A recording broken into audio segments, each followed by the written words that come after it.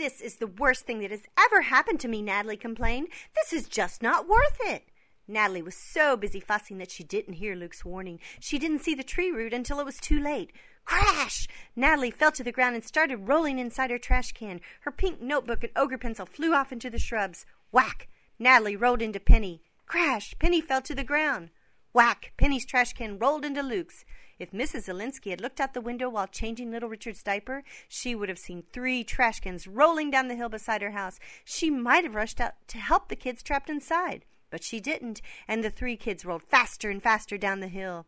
Swinging in the trees above them were 3 very ugly and very angry goblins. Smack! Smack! Smack! The 3 kids slammed into Mr. Leary's fence. None of them moved.